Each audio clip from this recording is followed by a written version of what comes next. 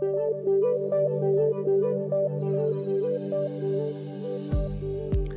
episode of the podcast was recorded over a Zoom call at a time when physical distancing is important to us. So you will find that depending on the quality of the internet connection, it can get choppy at times, but for the most part, you will be able to hear the conversation clearly.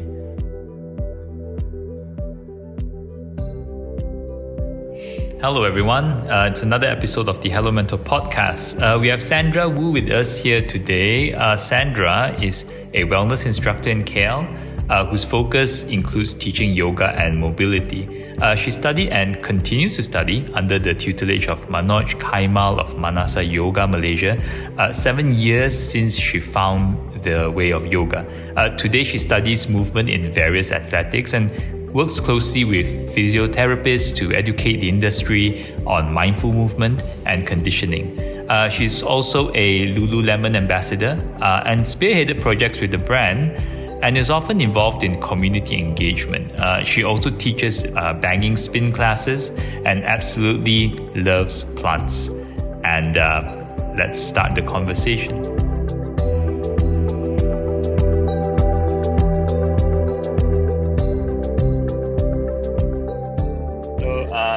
Okay, thanks, Sandra, for agreeing to do this. I really appreciate it. Thanks for having me. Yeah. So, how's CMCO treating you so far? Well, I mean, like I said earlier, as long as, to me, I hear a lot of people saying that 2020 is a write-off, right? But I don't agree with that at all. I think what was really important was that the world needed a giant reset. We all needed a giant reset to kind of recalibrate our priorities and our purpose and really sit with what it means to be human, right? Especially in a time like this where, people weren't only dying of a viral pandemic, where people were dying from poverty and pollution and violence. And we've kind of let that just go by. Death is a byproduct of living, right? But I don't think we paid attention in how those deaths were happening. And how we all play, somewhat of a minute role in that. I think 2020 was really important for us to kind of sit with it and really think about how our roles play into what's happening with the world. I agree. In fact, on a minute and macro level, right? Yeah. And is actually given even me personally a lot of breathing space or just a moment to kind of pause and reassess, what I am doing, what the company is doing. And it's just some space to think, and as you say, recalibrate, right? Exactly what is it that we're doing here? And you start to notice things that are happening around the world that you probably would not have noticed before because everyone's so busy, just you're on the treadmill, basically just running, right? Without having the time to look around. It was easy to sit on the sidelines before and just be observers, right? Or be on the fence. No, why do I have to vote? I believe in neither candidate, And then 2020 happened. And then, I feel like 2020 was the year that showed us what real evil could look like. It had stared us just right in the face. You had a very uncontrollable type of a force of nature, the virus, if you would call it that.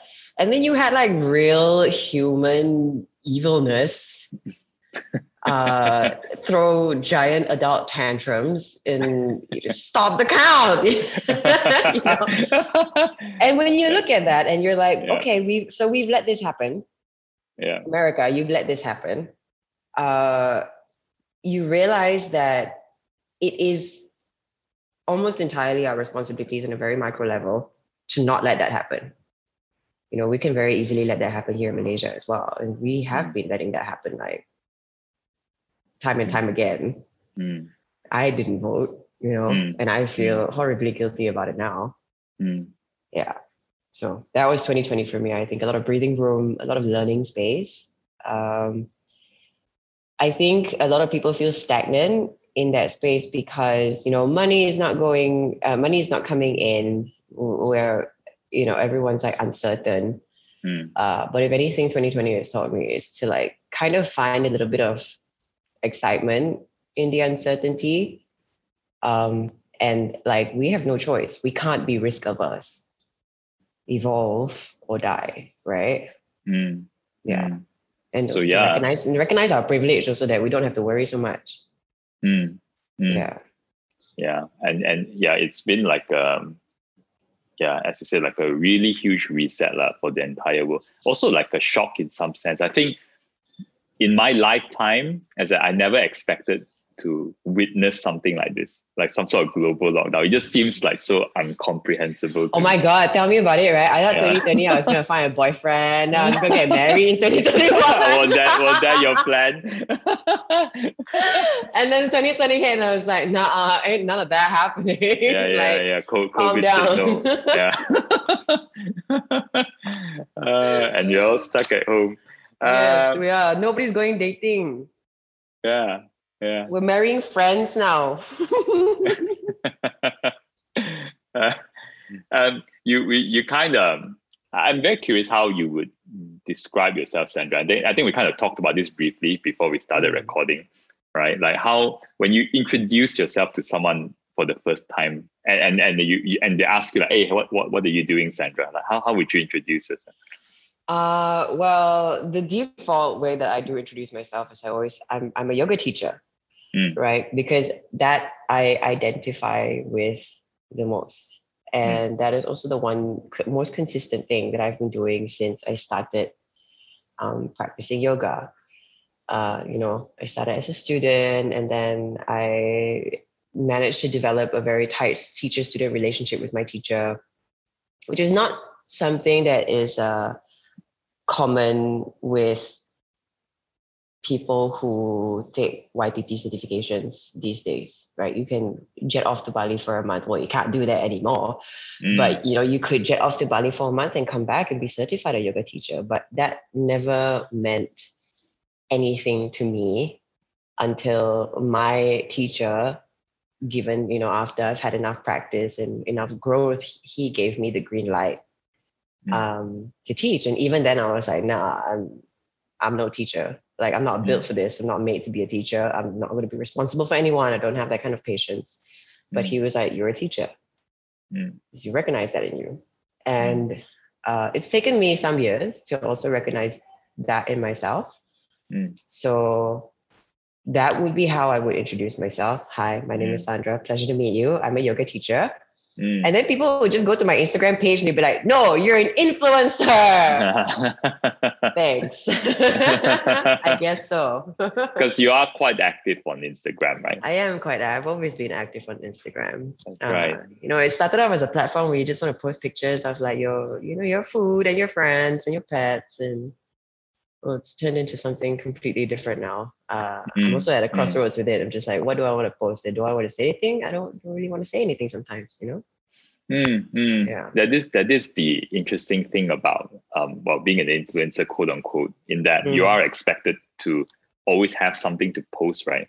Yes. Always have something to say or to have a stance, or, you know, you always have to be some kind of responsible for putting an opinion out there. And sometimes I'm just like, no, my opinions are mine. And, you know, I like to keep some things for myself.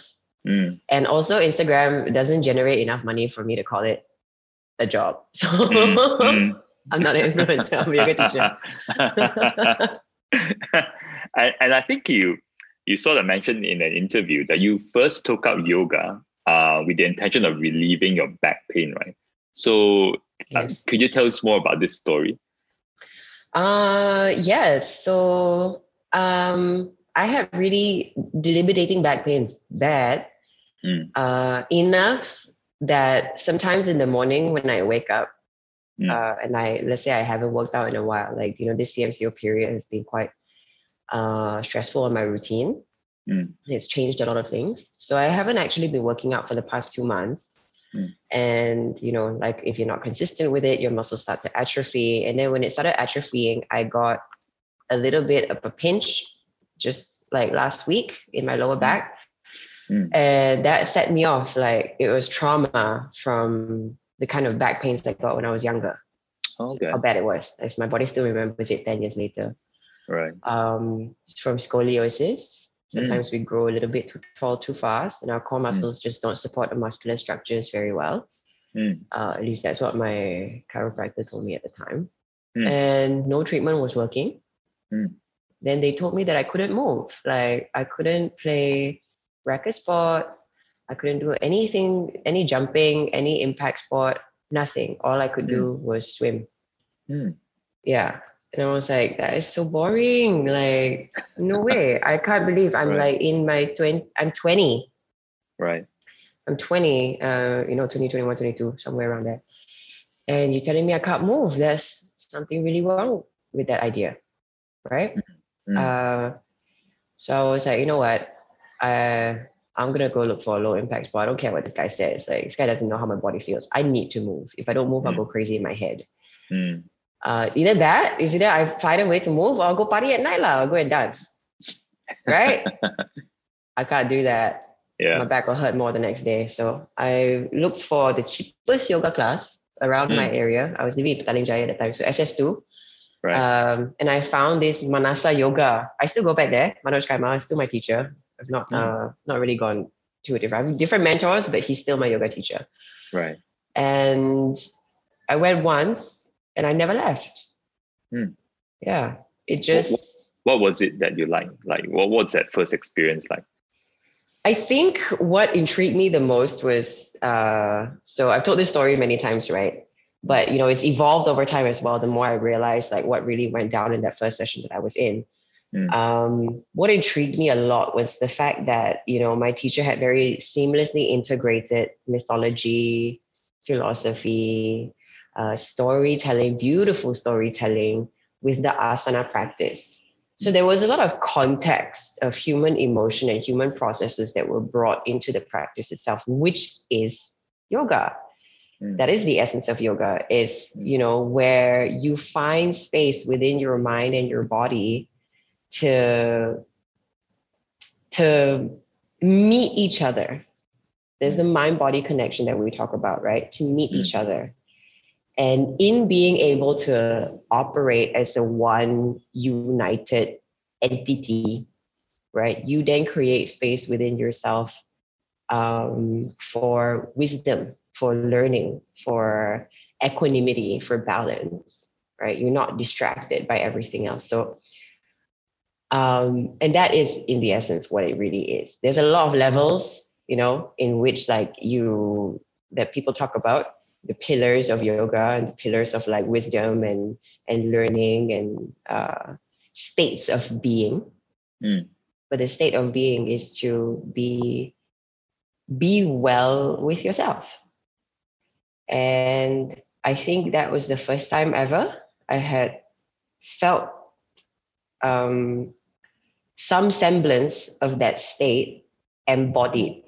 You hear a lot of people talking about it. Like my father is a big philosophy scholar, is weekend scholar, whatever you want to call it. And he talks about it a lot, but I never really got it. Like, what are you talking? I don't want to sit there for like half an hour. It's boring. And then I showed up to a yoga class, and all I wanted to do was sit there for half an hour, and that really made me question why. How is this different? Right. And then I went down that rabbit hole, and the rest is history. Is it like sort of like a mind, body, spirit connection kind of thing? It's an alignment, right? It's an alignment. And, sometimes we fall into it accidentally. When you spend enough hours doing one singular thing again and again and again, you move away from the idea of repetition into the idea of refinement. right? Sometimes we stumble upon it like that. People call it the flow state. Mm.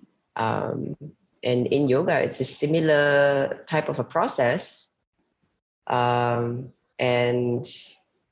yeah, I stumbled. I think I can say that I stumbled upon that experience.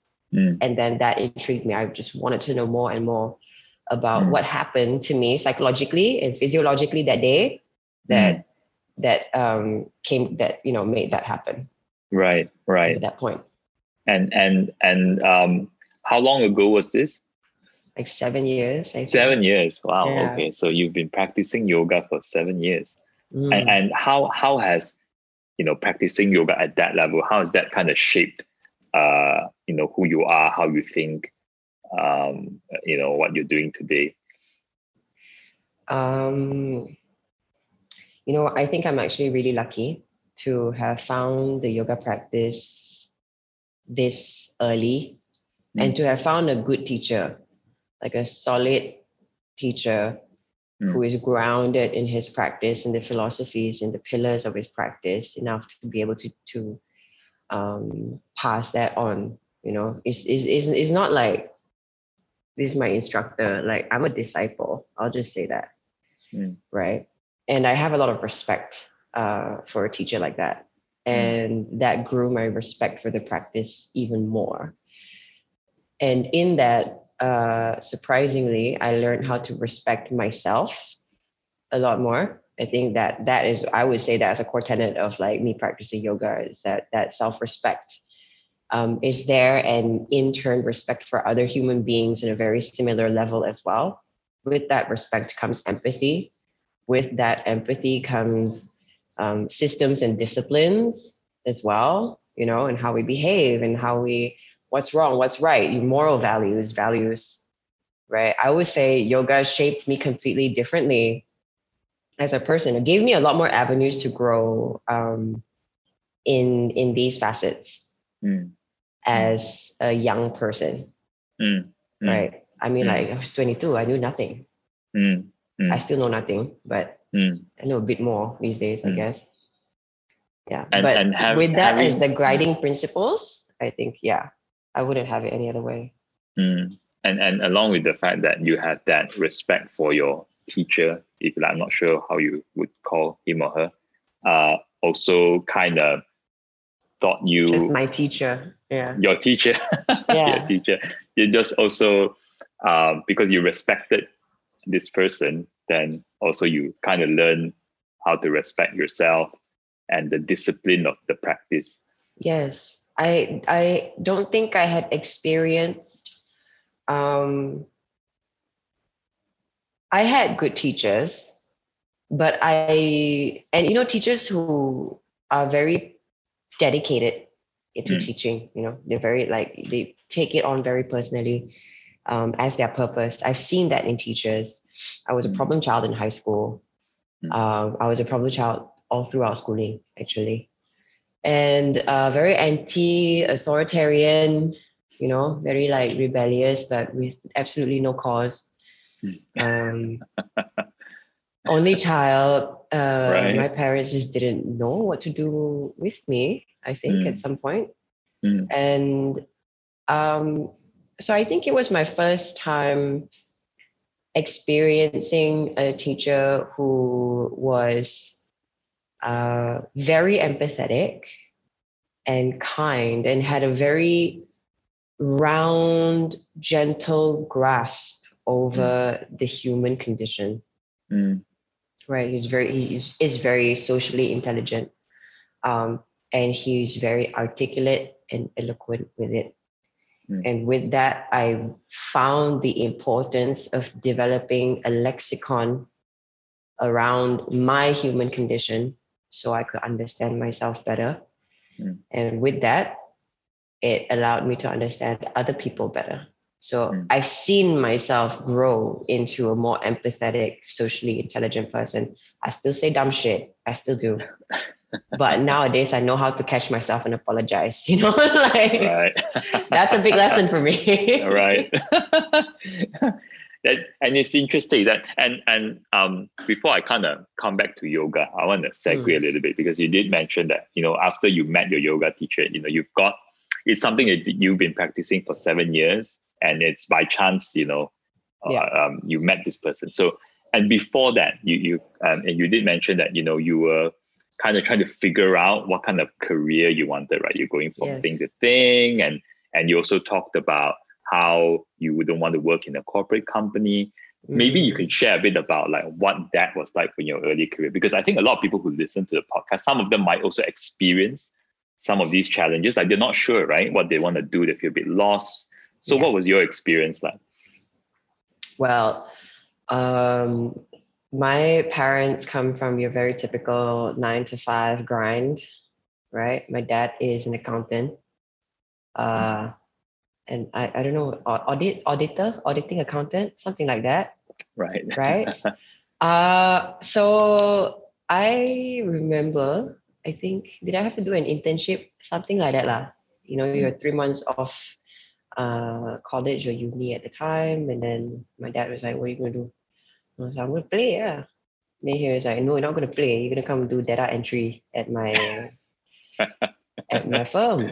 All right. And I followed my dad every morning to work for, how long was I there?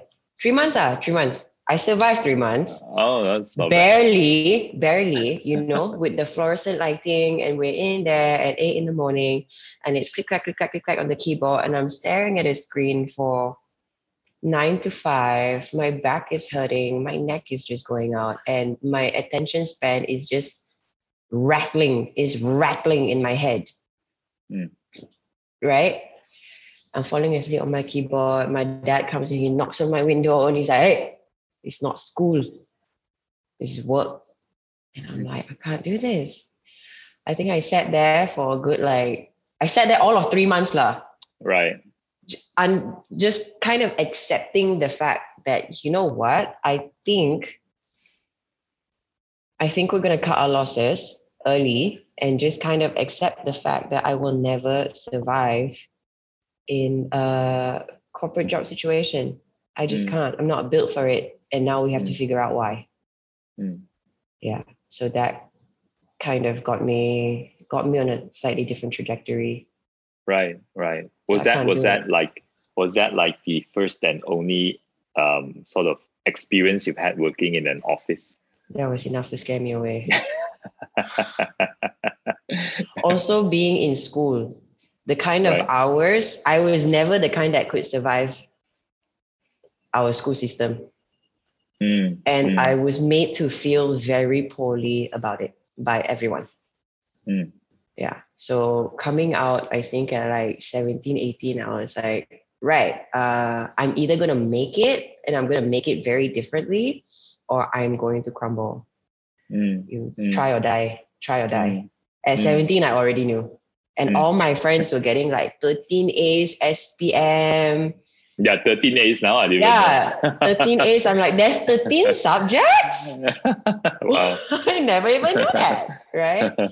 So I could never sit down and read out of a textbook, memorize information. And it felt like everything was wrong with me at the time, right? And then, of course, my parents,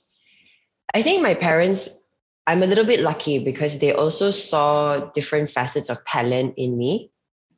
They might not have knew how to foster that early, but they didn't deny it.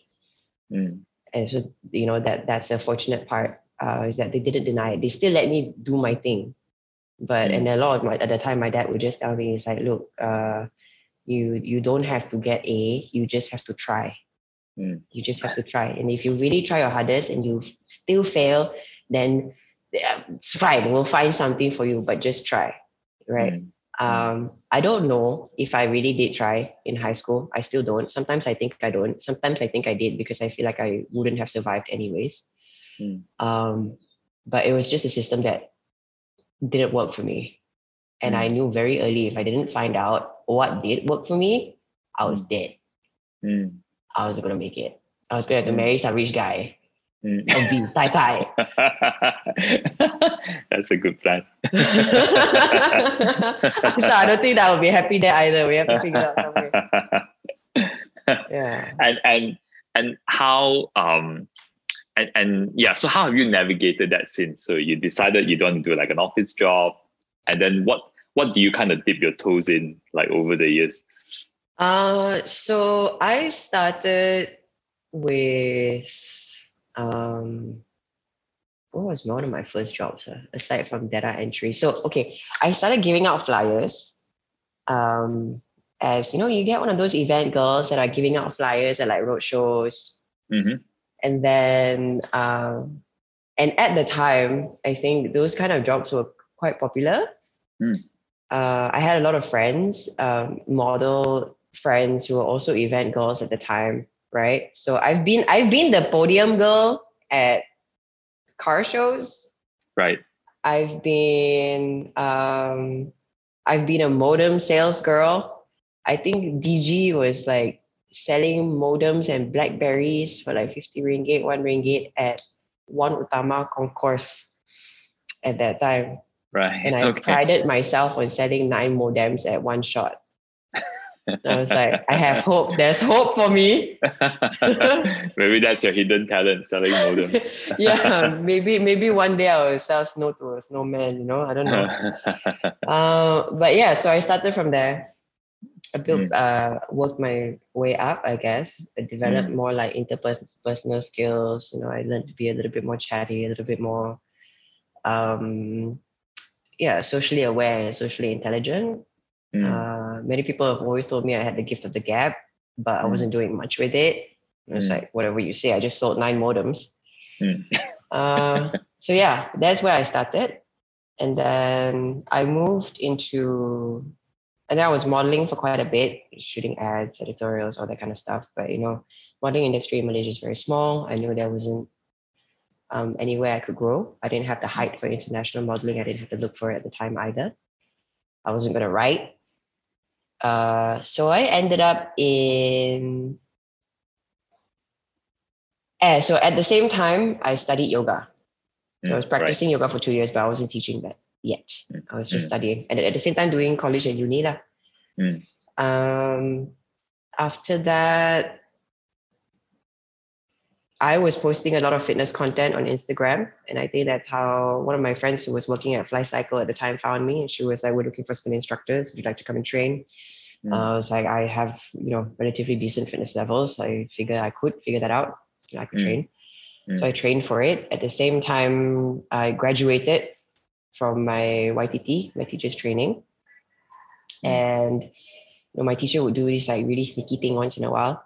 He would be like, hey, tomorrow my son got math test in the morning. I need to help him study tonight and make sure he gets to school on time. So can you take my morning class tomorrow? And I'm like, no, I can't. He was like, you take YTT, you graduate already, you can teach morning class tomorrow. I believe in you. And I'm like, hey, to me, if my teacher tells me to do it, I do it. Right? And I believe in this guy. I believe everything he says. Like this whole time, you know, I've had questions, you know, about our studies and stuff like that. But if my teacher says I can do it, and if I didn't believe that, I had to question myself. And like, you know, what was he seeing in me that I wasn't seeing myself? So yeah, I do that once in a while. And then I started teaching more and more. I started assisting him in classes. Next thing you know, I'm a yoga teacher. Just like that. Just like that. And a spin instructor at the same time. So that's how I got into fitness. Before that, I worked 8 months at The Vault. You know The Vault in Haitamas? The Vault. Oh, yes, I know The Vault. Yeah. I threw some mad parties there. I did. I really enjoyed working nightlife because I was never a morning person. But, you know, nightlife started becoming very taxing for me. You're living in the night and you're sleeping in the day, and there's a lot of like unhealthy substances going around. So I was like, okay, I think I'm done with nightlife. And I was working 3 jobs, I think, at one point. Wow. So I was working nightlife, Tuesday to Saturday. Thursday, Friday, Saturday nights, you're dead.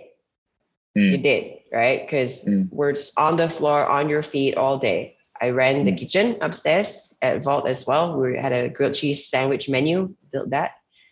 And then I ran the floor at the same time. Or I assisted in running the floor and the marketing through parties. Sundays, Mondays, I would teach spin class at Fly Cycle. And then anytime in between, if there was a modeling job that picked me up, I would do that too. So I think I didn't sleep for a while.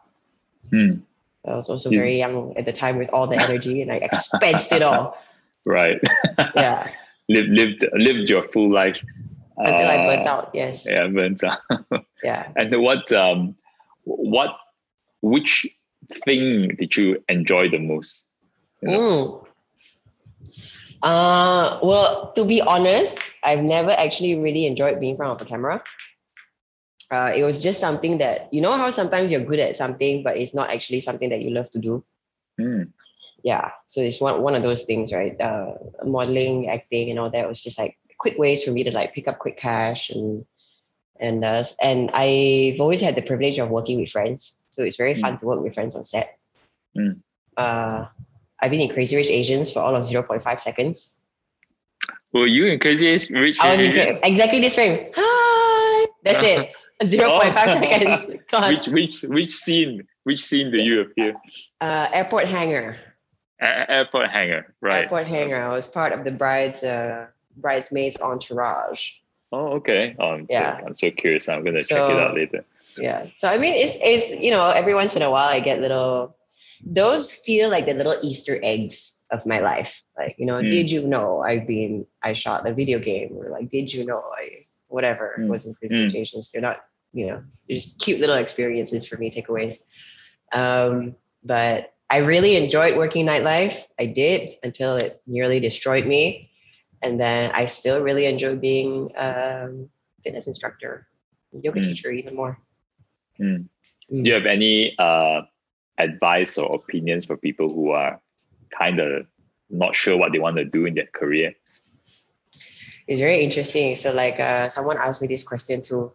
I think depending on where they are in life, are we talking about like millennials? So that's a good question. So someone that perhaps is about to graduate or just graduated. So at that stage. Yeah, I have the same advice the last time someone asked me that question. I think in this day and age, assuming that now, right, that question applies to now and our current global climate. Previously, I think all of us, most of us, subscribed to a mindset that served capitalism more than anything else. It was, about how to make more money. It was about how to be more successful, meaning famous, rich, revered, right? And how would we get there? Our benchmark to getting there was like make more money, appear in the magazines, like, be an expert level at whatever you were at. You had to go and pursue careers that had that clear trajectory. It was also safe, right? At the same time. And we've seen how that trajectory, in a very traditional sense, destroy the world, destroy families, people, ourselves, right? So I think, to me, the most immediate thing people can do if they have no idea what to do is to really sit with themselves, sit with yourself, no distractions, and reflect. What is your why? And what would you do that is beyond yourself?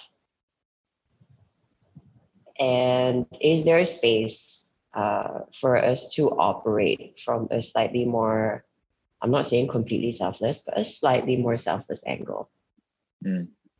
And can we dedicate time to study that? So something that basically, when you think about it, you're willing to go beyond, as in apply yourself a bit more to it, right? That's something about that energizes you to want to do it, even though you might not to use the word suffer, but there might be a certain amount of struggle while you're doing it, but you're willing to do it. Yes. Right. What is your purpose, right? Apply yourself. Yes, my dad used to tell me that, if you just apply yourself, you'll be so much better. But yeah, exactly that. Apply yourself. Do this data entry a bit faster. Apply yourself. I think we're always looking for signs, and we're always looking for, right timings and the right people and the right situation and the right amount of money to be paid. But at the end of the day, even if you get everything right and you're not serving more than yourself, everything right can go wrong at any time. And if your everything right is the only source of validation in what we're doing, then that's pretty fragile, Yeah, gotta want to fight for something. Yeah.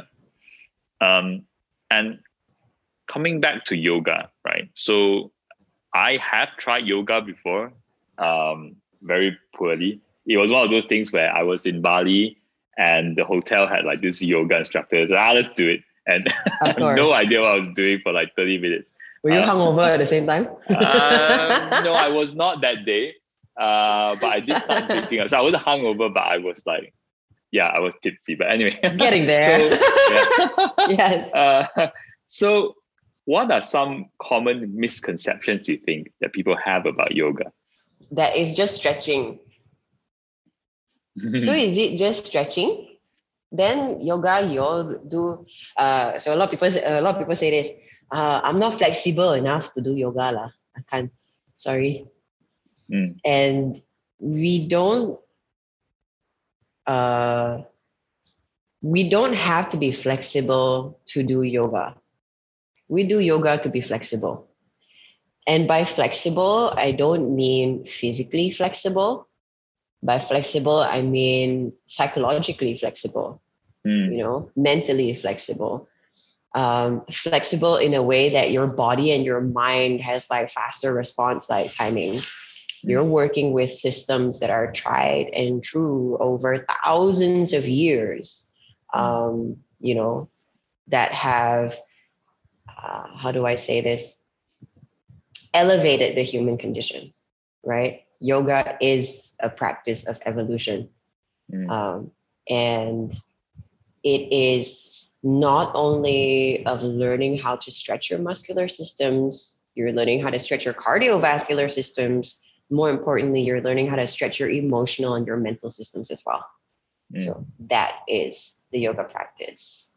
Yeah. You evolve so much as a human being.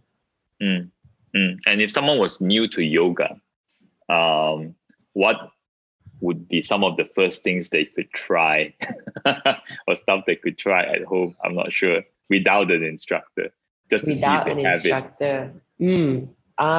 You know what? Like, to me, it's the simplest thing ever.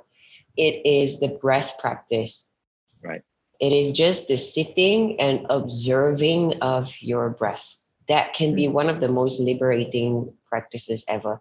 So much so that people now try to commodify it. It's very trendy now, breath work, right? Everyone's got a Sanskrit word for it. Everyone's got a, it's like a 5 breath in, a 7 breath hold, and a 5 breath out. And you just sit and pay attention to your breath.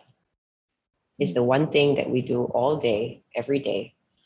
It's the one thing that powers our entire existence. It's the one thing that we take for granted a lot of the time that we don't pay attention to. Now, to me, if we can be patient with that practice and just observe the breath, you can start with 10, can move to 20 breaths tomorrow, can move to 30. See, we're already stretching that window of tolerance, right? We're not getting bored because now we're finding detail. And we're learning. We're intriguing ourselves with the details of our own body. In that practice, we learn to find intriguing details in the things around us at the same time. Right? So that practice consistently evolves as well. And if that's really too boring, then like, a lot of people try to touch their toes and stuff like that. Right. Straight tall spine. How does a tall spine feel like? How does it feel like to take an inhale, big exhale, and release the shoulders away from the ears? If we can have a tiny routine, 3 minutes, 5 minutes, to just find some sense of rest, release, and reflection, that is enough yoga for the day. You don't have to put your legs behind your head, It sounds a bit like there's a very strong element of like meditation and mindfulness. And mindfulness, yoga. Exactly. It is that. The larger part, majority of yogic practices, practices of wisdom, practices of finding equanimity and balance is mindful and meditative. Asana practice, which is the physical practice of yoga, is just something that has been made popular over the past like 100 years, 50 years, whatever, or so, because it sells classes and it gets people moving. It is only one facet of yoga. It's not all of it. It's not half of it. It's not most of it. It's one facet. Yeah. Yoga is a lot more self-study. And so are there different types of yoga you teach? And I mean, I'm asking as a noob here. Yes, I do. In fact, so I do teach different styles of yoga, but they're all kind of centered around, the similar principles. It's just a different approach to the asana practice. Which is the physical practice. Yoga is yoga. That is also one misconception a lot of people have about yoga, is that they think, there's so many types, is it like hatha or like ashtanga or dynamic flow? They have so many names for a lot of things that are not yoga these days, is branding.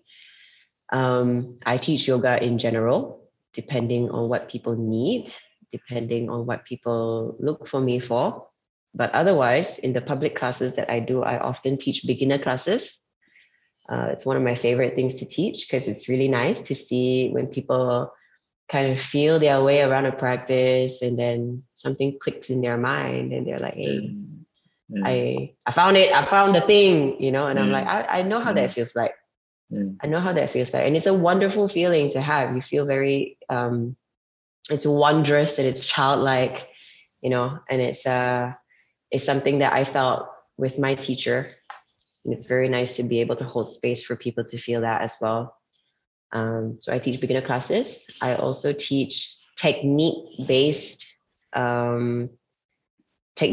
classes. So I break down like physical movements. They're a bit more sciencey, a bit geeky, biomechanics, safe for rehab, safe for injuries, safe for great for maintenance of posture, maintenance of muscular strength, and also to increase range of motion, to help people get flexible, but not only flexible, also strong.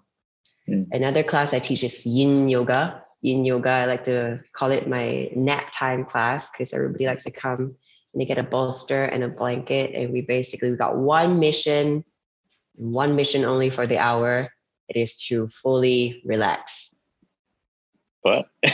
Yes. But that's so they come in with the bolster and relax. Oh really? Oh wow. Yeah, we got bolsters and blankets and all the comfy things in the studio. Oh wow. Grab one, and if you have to take a nap, you take a nap. Like if you need to, whatever. It's a safe space. Yin yoga for me is a safe space for you to bring the body out of a fight or flight state. Right? Because when we're outside, it's just like got car horn, got lights everywhere. There's people talking. You can hear construction. We are operating at fight or flight state at a like a low burn anxiety all the time. Like our minds and our bodies have not evolved to catch up with this level of stimuli. Right? So yin yoga is basically a space where people can come in and lie in darkness to breathe, bring themselves out of that state, find some level of true relaxation and just chill there. Wow. Yeah, come back to yourself, feel safe. That is so interesting. I'm definitely Googling it after this. Oh Yin yeah, yoga. you should totally. A lot of people Wow. will tell you yin yoga is like deep joint stretches, like deep, like muscular stretches and all that. But, for me, yin is like, it's restorative. It should be supportive. It should be safe. It should be comfortable. And that's all you need. Yeah. And what is it about yoga do you think that what are some things about yoga that people might think is easy, but it's actually harder than it looks? What are some things about yoga that looks easy? That yeah, looks it looks easy? easy, but it's actually much harder than it looks. Everything. Everything. I think the uninitiated will have a huge shock. Like, it's tough because I've seen like some complete beginners come in and, sometimes I'm teaching a class and, everyone is a regular, right? So I have to kind of like pander to all the regulars. I have to make sure they are getting the workout that they need. And then some new guy comes in. He has no idea what he's getting himself into. He thinks he's stretching. Right? And then you see the disappointment that washes over this guy when the first thing we do is take our arms up in the air, take an inhale and exhale. Everyone has their hands on the ground and this guy's just kind of like hanging out halfway. Right. Yeah. When you see people touch the floor, it looks easy, isn't it? Yeah. Until we really try it ourselves. The hard part is not about doing the posture. The hard part is accepting how much work there is to be done ourselves and being patient about it. Yeah. And on that point, because like I'm pretty sure I can't touch the floor. Like I'm quite sure. And you can train to do this, I assume. And how long does it take? Everyone is different. Everyone's bodies are different. They're built differently. And it depends on everything, right? It depends on like how much your lifestyle, your routines. It depends on your muscular structure, how your bones are built. Well, very simply put, some people might have longer femurs and slightly shorter arms. Some people are never meant to touch the ground. Some people can touch the ground in their sleep, So it really depends. And I think that's a hallmark of a good teacher is to be able to recognize that differently in people and to help them find their strengths instead of bypassing their weaknesses. Right. Help them figure out what they can do better based on what their body is like. And yes. And, and to tell them like, oh, no, don't worry. Just bypass your weakness. And we just like try even more. That's exactly how you injure somebody. Yeah. Okay. And I'm curious about outside of yoga, right, Sandra? So do you have any particular morning or daily routines to start your day? Like what's your typical day like? Did you follow any structure or is it like anything goes? So I'm trying. I try to work myself around a routine these days because I see how it serves. I never used to operate like that because I have so many things going on, right? I was always on the go. I never stopped moving for years. Eat in my car, class to class, job to job. Morning shoot, full face makeup. Next thing you know, I'm eating ramen in my car. I'm cleaning my face off, and then I'm teaching a class like an hour later. It used to be like that, but that was not consistent for my energy levels. It was very, fluctuated a lot and it wasn't very healthy for me. And then I developed a lot of coping mechanisms around it. It was not cool either. So, like I mentioned earlier, I did suffer a pretty bad burnout that lasted me about a year and a half. I felt like I just couldn't pick myself up to do anything. It wasn't just burnout; it was also coupled with like heartbreak and it was like some sense of mild depression that went on and stuff like that. I ended up doing therapy, and my therapist then brought to light the value of a routine. And I remember very clearly, she said, there is freedom in structure. And then that stuck to me the whole time. So these days I'm trying to build a little bit more of a routine. I wake up in the morning. I let myself sleep in. It's fine once in a while. But I like waking up anytime, 7:45, 8:30, anytime in between. If I have a PT in the morning, maybe a little bit earlier. But what doesn't change is whatever time I wake up, I'm up, music is on, and then I take a cold shower first thing. Doesn't matter what time of the day I wake up. Bangers on the radio, cold shower. Yeah. Straight to the cold shower. As soon as you to the cold shower. Eat the frog in the morning. Okay. Wow. Okay. Yeah. And do you do any form of exercise or meditation, or it just depends on like what your day is like? Well, that depends on what my day is like. I like to do my meditations at night, but you know what? Now I also do my meditations like all throughout the day, and they're not like long form seated meditations. If I have 5 minutes, I drop down 5 minutes inside my body, and I'll stay there for a while. It could be when I'm waiting at the bank. Right? When I'm just getting pissed off waiting in line at like IKEA or something like that. That is when it counts the most. That's the yoga off the mat. That's when it counts. Yeah. So in fact, I think that's how it's supposed to be like used, right? Like in your daily life, right? Yes, absolutely. Yeah.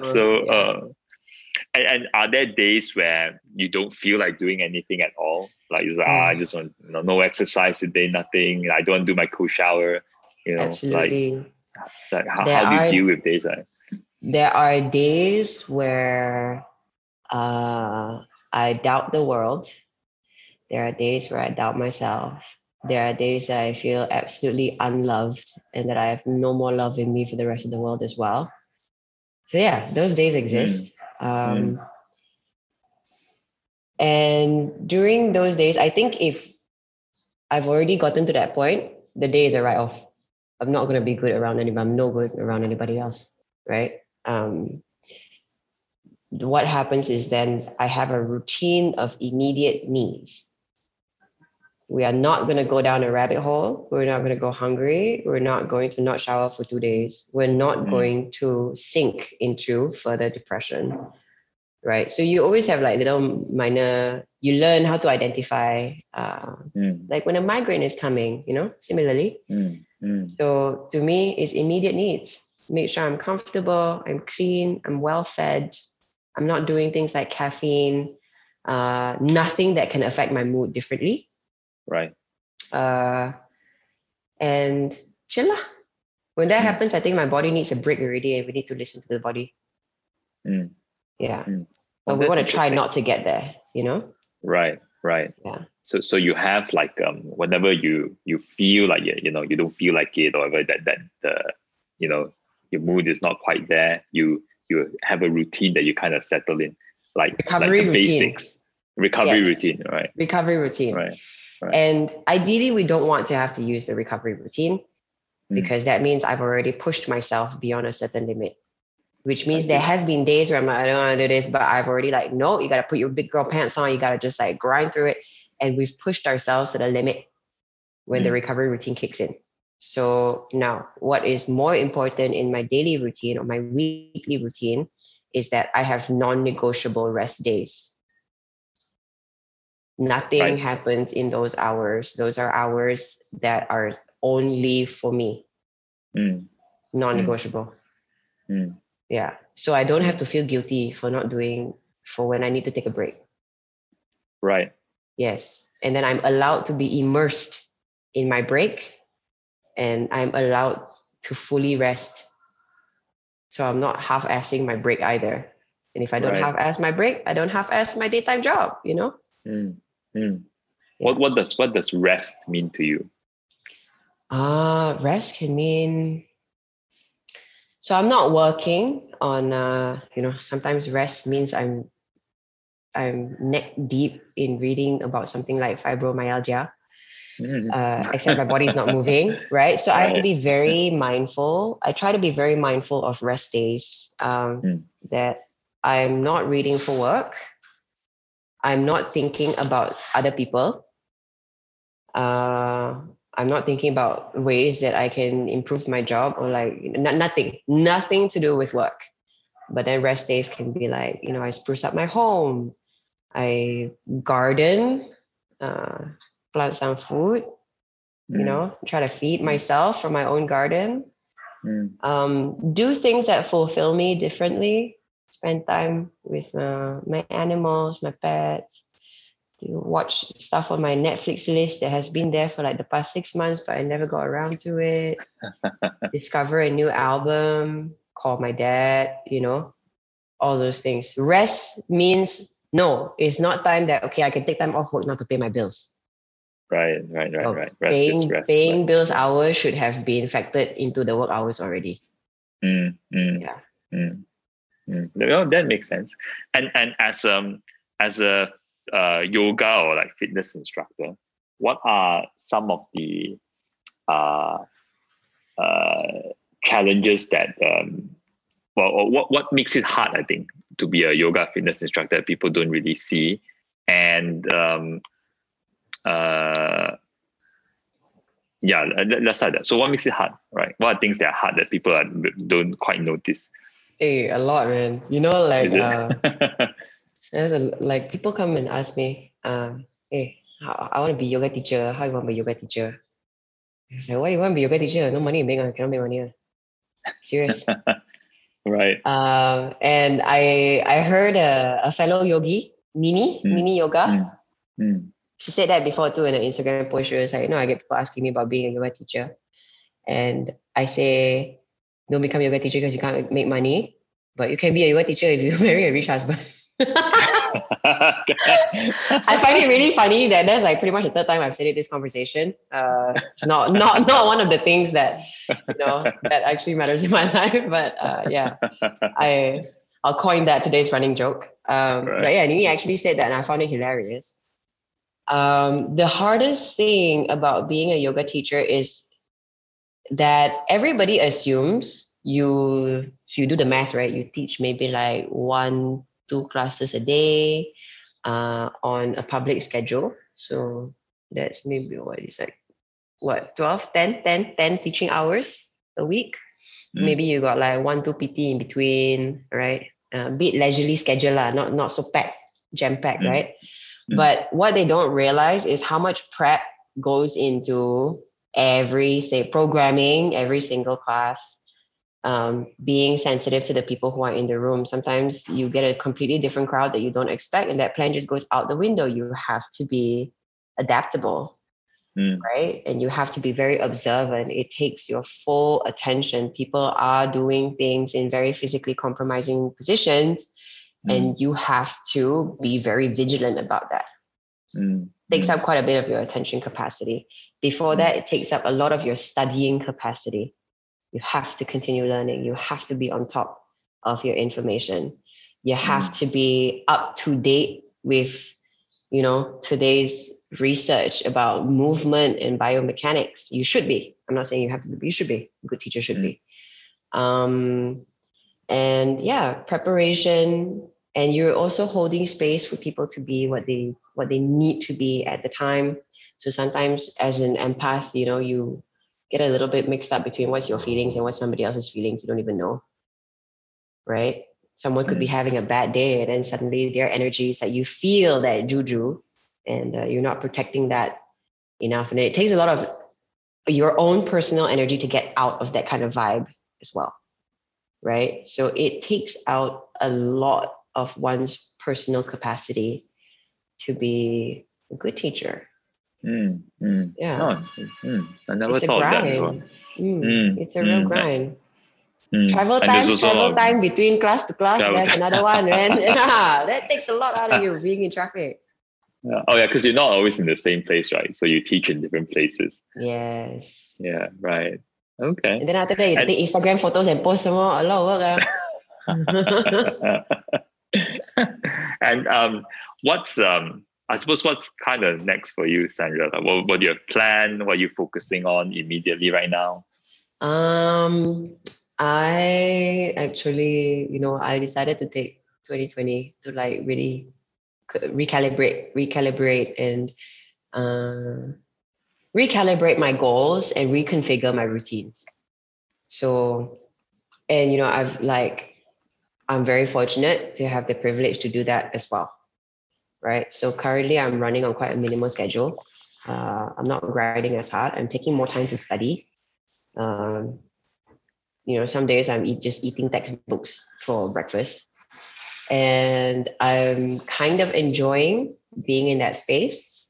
I just moved into a new place. So I'm just setting up my home for reflection and rest.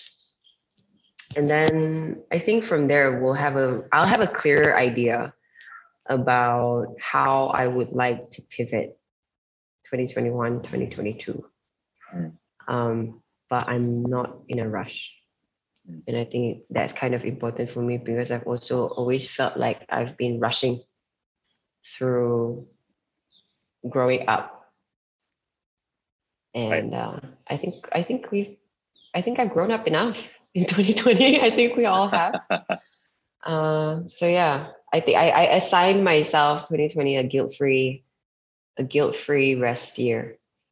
The goal is just to survive. The goal is to heal, help to rebuild wherever we can, support each other, pay more attention to building some sense of community, support around us. And then see how we grow from there. Okay. Yeah. That is interesting. So I look forward to see like what your 2021 will look like soon. We will know, I guess. Well, you don't know. So when I know, you'll know. Yes. Yeah. So we're going to move into like quick fire questions now. Yes. So it starts off a bit easier, and then we kind of warm up to like a slightly more challenging ones. So first question. First question. What are some interesting places in KL or Malaysia? If you can't think of something in KL that people should visit, or like cool hangout spots. How much time do we have there? Oh wow, okay, that's good. Because I just realized because you're obviously quite in tune with the social life, so you might have some good ideas. How much time we got? And we got brunch, or is it a staycation? Oh, let's start with brunch. Let's start with brunch. Hey, I like dim sum, man. I say Zin Cuisine at the Concord Hotel. It's my favorite dim sum restaurant. Zin Cuisine at the Concord Hotel. Okay. Yeah, I've been going there since I was 5. I think I used to follow my dad there. Oh wow. Okay. Yeah, it's that one place. Like anyone comes into town, I'm like, we're going for a dim sum, and we're going to that one. Oh. One of my favorites, traditional Chinese dim sum hall. Right. Do they push the dim sum in carts? Is that what they do? Oh, they do? Yes. Oh, okay. Yes. Oh, wow. Okay. I think on Sundays, Saturdays, there's a guzheng player as well. Yeah. Oh, so it's cool. It's a vibe. It's a vibe. I like it. So that's brunch.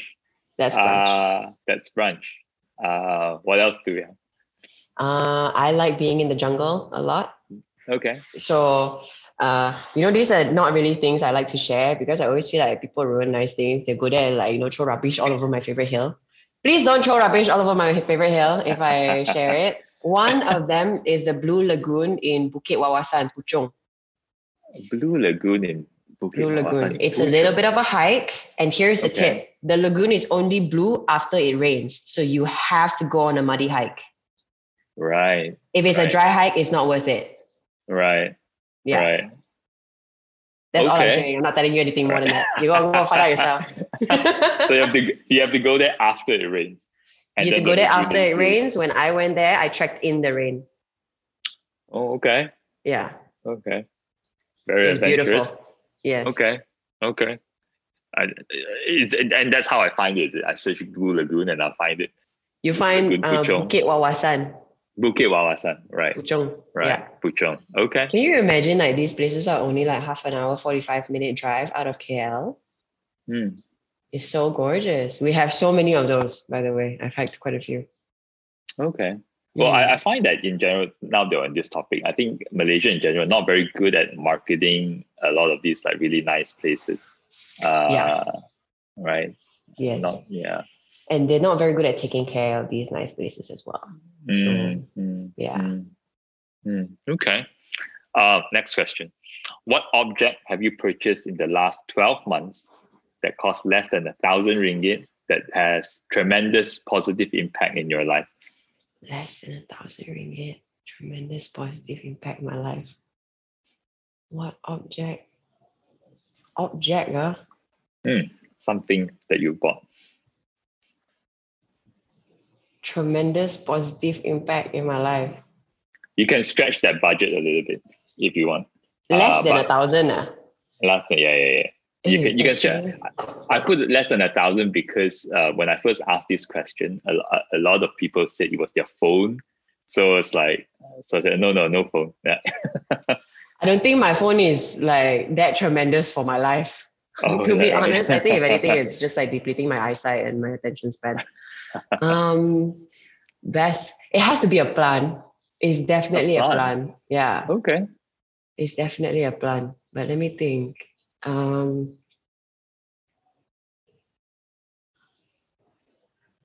It's a plant for sure. It's one of the plants. Right. Yeah. Or it could be 1,000 ringgit of plants accumulated together, but it's plants. Right. Okay. So you're a plant person. I'm totally a plant person. And they have changed my life tremendously because I realized that being in nature really grounds me. So as best as I can, I try to replicate, kind of like a natural environment around me. I prune them a lot. I spend a lot of time with my plants. I look at them a lot. I marvel at them. A lot of my rest time includes me talking to my plants. So I would say that plants.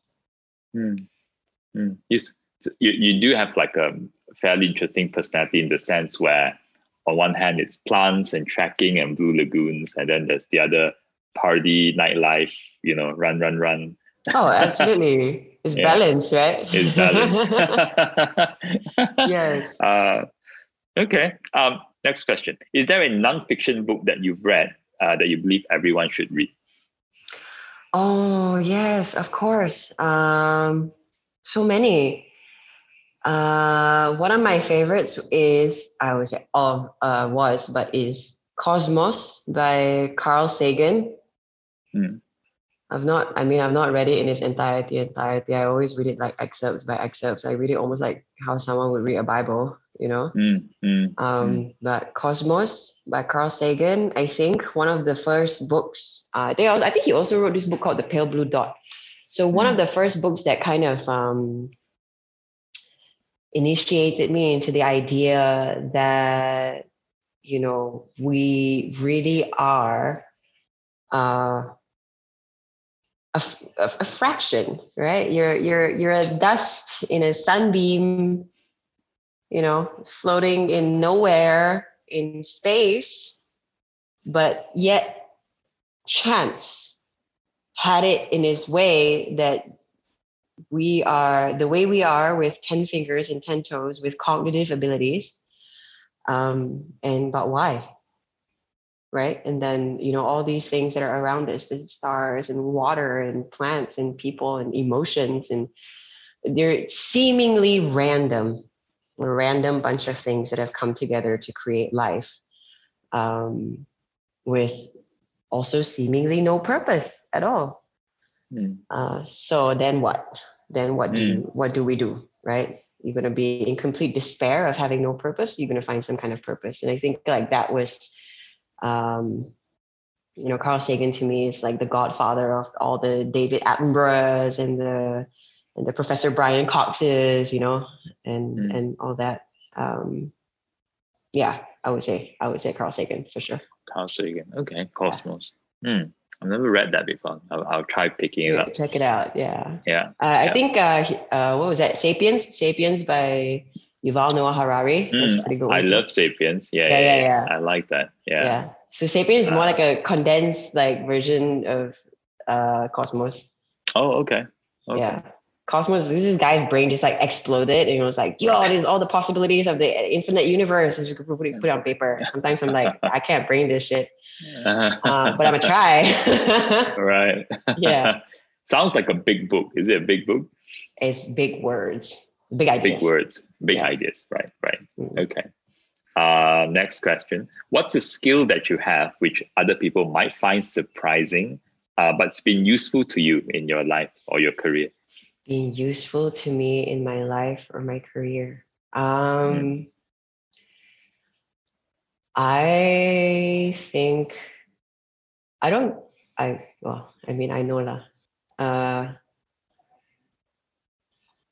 I have quite a keen sense of empathy and what other people are feeling. In conversations, very often I hear people saying things like, "You just said exactly what I was thinking." And I have the vocabulary for that. So that has been very useful in a way where when I'm working with people or, when I'm teaching, in relating to people, it's pretty strong interpersonal skills. And that has grown over time. But what would surprise people the most is that I can sing. No. Right. Okay. And it's been useful in ways where I can entertain a party every once in a while. Right. Yeah. So you're the karaoke person. I am the last minute backup. If your party is really failing and you need some sort of entertainment to come on, I can come in and help you save that party. Cool. Next question. What scene from a movie or TV show is super memorable to you, memorable and impactful to you, and why? What scene from a TV show? Super memorable and impactful. To me.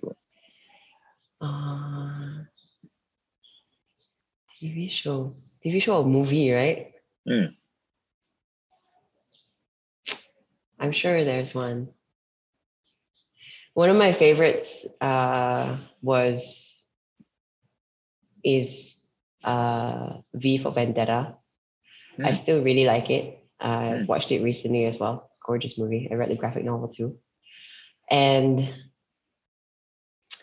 I think it was that moment where Evie, spoiler, V had imprisoned Evie in a cell, and she thought she had been abducted by the Fingermen, and that she was being kept there. And they were gonna shoot her behind the chemical shed, and she was like, "I have nothing to fear now. You shoot me," because she had gone through the full spectrum of grief and despair and bullshit. It's the most evilest of evil human bullshit. She had gone through the full spectrum and she had survived at the end of it. But what was the most impactful was that when she said, "You can just shoot me behind the chemical shed," he freed her, and then she walked up into the roof into the rain. And then what a great actress Natalie Portman was. You saw the hope immediately get restored into her. And there is always hope. There's always a shred of hope if you're willing to find it. There's always hope. Yes. Nice. What's the best piece of career advice you received from a mentor or someone you respect? Best piece of career advice. Apply yourself. That's from your dad. Apply yourself. I think that was timeless.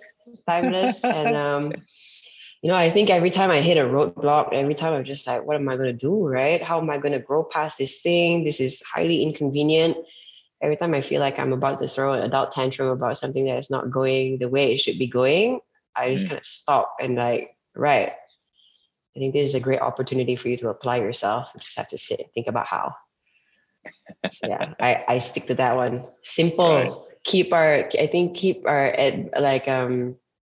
our advices simple and keep them flexible. I try not to be rigid with things. There's a lesson everywhere. Yeah. Keep the advice simple and flexible. I like that. Yeah. Who is your role model? Not someone from your family. And what behaviors did they have that you see in yourself? And what do you wish you had? Who is my role model? Not someone in my family. I have many. I think I find role models in a lot of people in different facets, right? No one is a full package.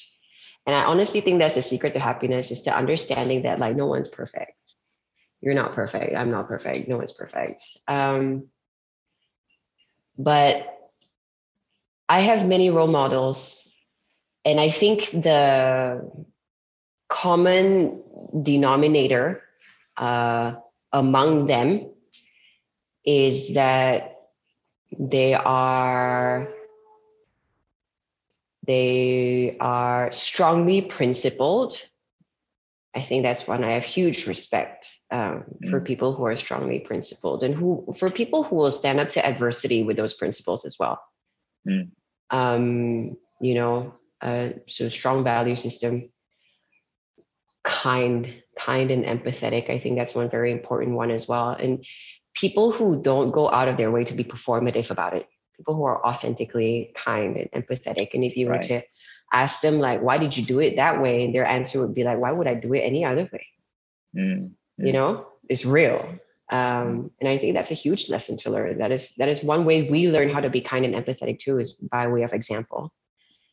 Right. And I've learned how to be kind and empathetic from people who have been kind and empathetic to me. And it knock-on effect, it keeps growing. Those are, traits that I really admire. I think those two are important. And I think they kind of like, they're like the umbrella for all the other good things in people. Right.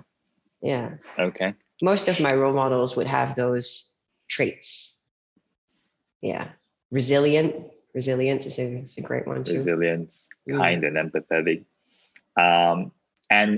So if you could make a video go viral, and this video carried a message that's important to you, what message would that be? Wow, that's a hard one. If I could make a video go viral and it would carry a message, what would be? I don't think I would say anything different than what's kind of already being said in the wellness sphere now. Mental health is very trendy. And I've done some interviews on that as well recently with this app company called Thoughtful. One would be to actually really pay attention to our mental health, and understand and want to understand ourselves more as humans. I think the more we understand ourselves, the more we understand how other people work as well. We build social intelligence that way, and emotional intelligence more importantly. And I think that is this, I know it sounds pretty utopian and idealistic, but you see it happen in micro levels. How people become better and help other people become better. I would do that. I think I would say, pay attention to your mental health. If you can afford it, go for therapy. Idealistic is good. Last question. So what does the word success mean to you? What does the word success mean to me? I think contentment,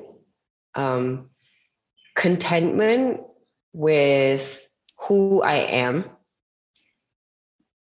and contentment in knowing who I am, wherever I am, in whatever situation I am. It could be the worst situation ever. And if I'm still happy with myself, I'm happy with that definition of success. Yeah. You know, you used to think like you had to assign some kind of metric to success, $1 million, $2 million before age 30, whatever.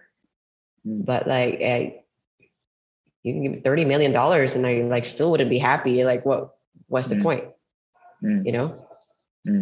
Yeah. So learning how to be content, right? With what you do have. I think to have a consistent sense of self-understanding, balance, willingness to adapt is,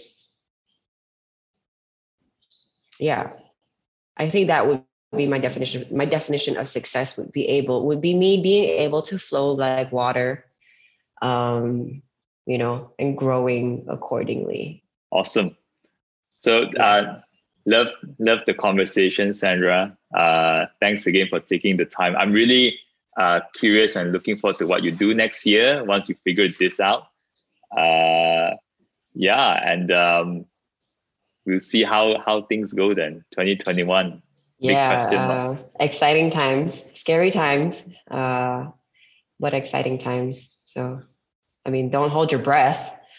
No one knows how things gonna go. I know. Yeah. I mean, hopefully things taper out, you know, a little bit. We've got news of like Pfizer having a potential vaccine. That's right. I don't know about big pharma, but you know, I'll believe. I'll have hope. And I think, you know, if there's anything people need more of this year and the next, is ample amounts of hope. You're right. It's been a really challenging year, I think. It has, isn't it? Yes. Mentally, I think financially for a lot of people. So hopefully things will get better. Emotionally. Yeah. So US elections done. Vaccine news is positive right now.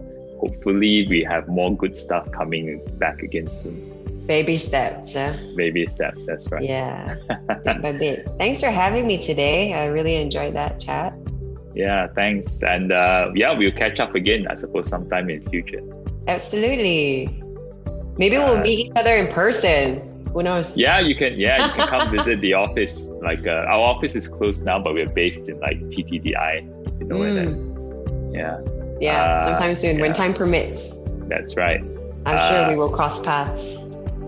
Yep, 100%. Well, you train in the areas where I kind of hang out anyway. I'm sure I'll bump into you. Yeah. Like you know, like aloha and all that. So thanks again, Sandra. Thank you, Derek. What a pleasure. Such an honor. Thank you so much for having me.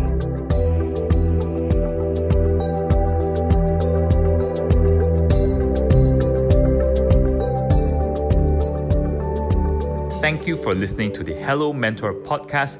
If you enjoyed this episode, do hit that subscribe button, whether you're listening on Spotify or Apple Podcasts. If you're trying to have a great career, or if you want to succeed in business, you will benefit from really getting to learn from some of the most inspiring people in Malaysia, and hopefully you can replicate some of that success yourself. We have many more amazing people joining us soon, and we expect to release an episode once every 2 weeks. So again, do hit that subscribe button to our podcast and you will be notified when the next episode is out. Also, this podcast is supported by WOP, the leading professional youth jobs platform in Malaysia.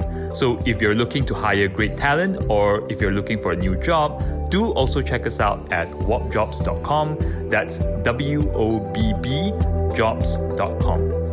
Thank you again, and I look forward to share the next episode with you soon.